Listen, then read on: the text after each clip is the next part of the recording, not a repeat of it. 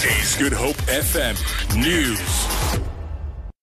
Good afternoon. State-owned defense company Denel has announced that it has ended its joint venture with the Gupta-linked Denel Asia.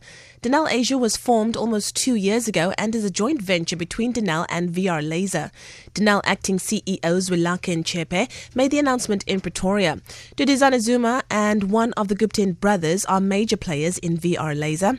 Denel says it can no longer tolerate what it says is the untenable atmosphere caused by the establishment of Denel Asia. Denel says it has taken a resolution to explore alternative marketing approaches to access the Asia-Pacific market.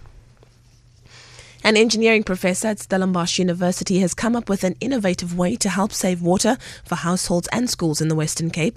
The new initiative also enables them to save thousands of rands on their water bills. The province is experiencing a severe drought and average dam levels are at 31%.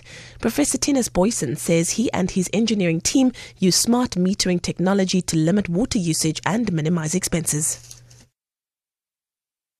So the whole idea came from us developing a geyser controller where we tried to leverage energy cost to make people aware of water consumption.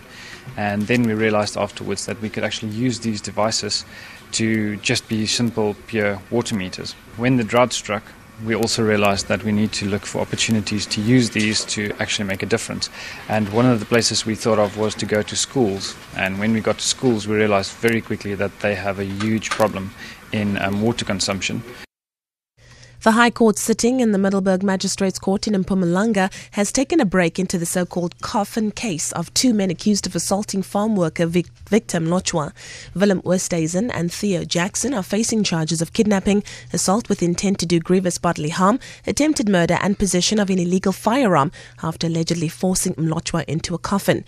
Oosthuizen and Jackson were arrested late last year after a video of the incident went viral on social media, sparking outrage and making headlines internationally.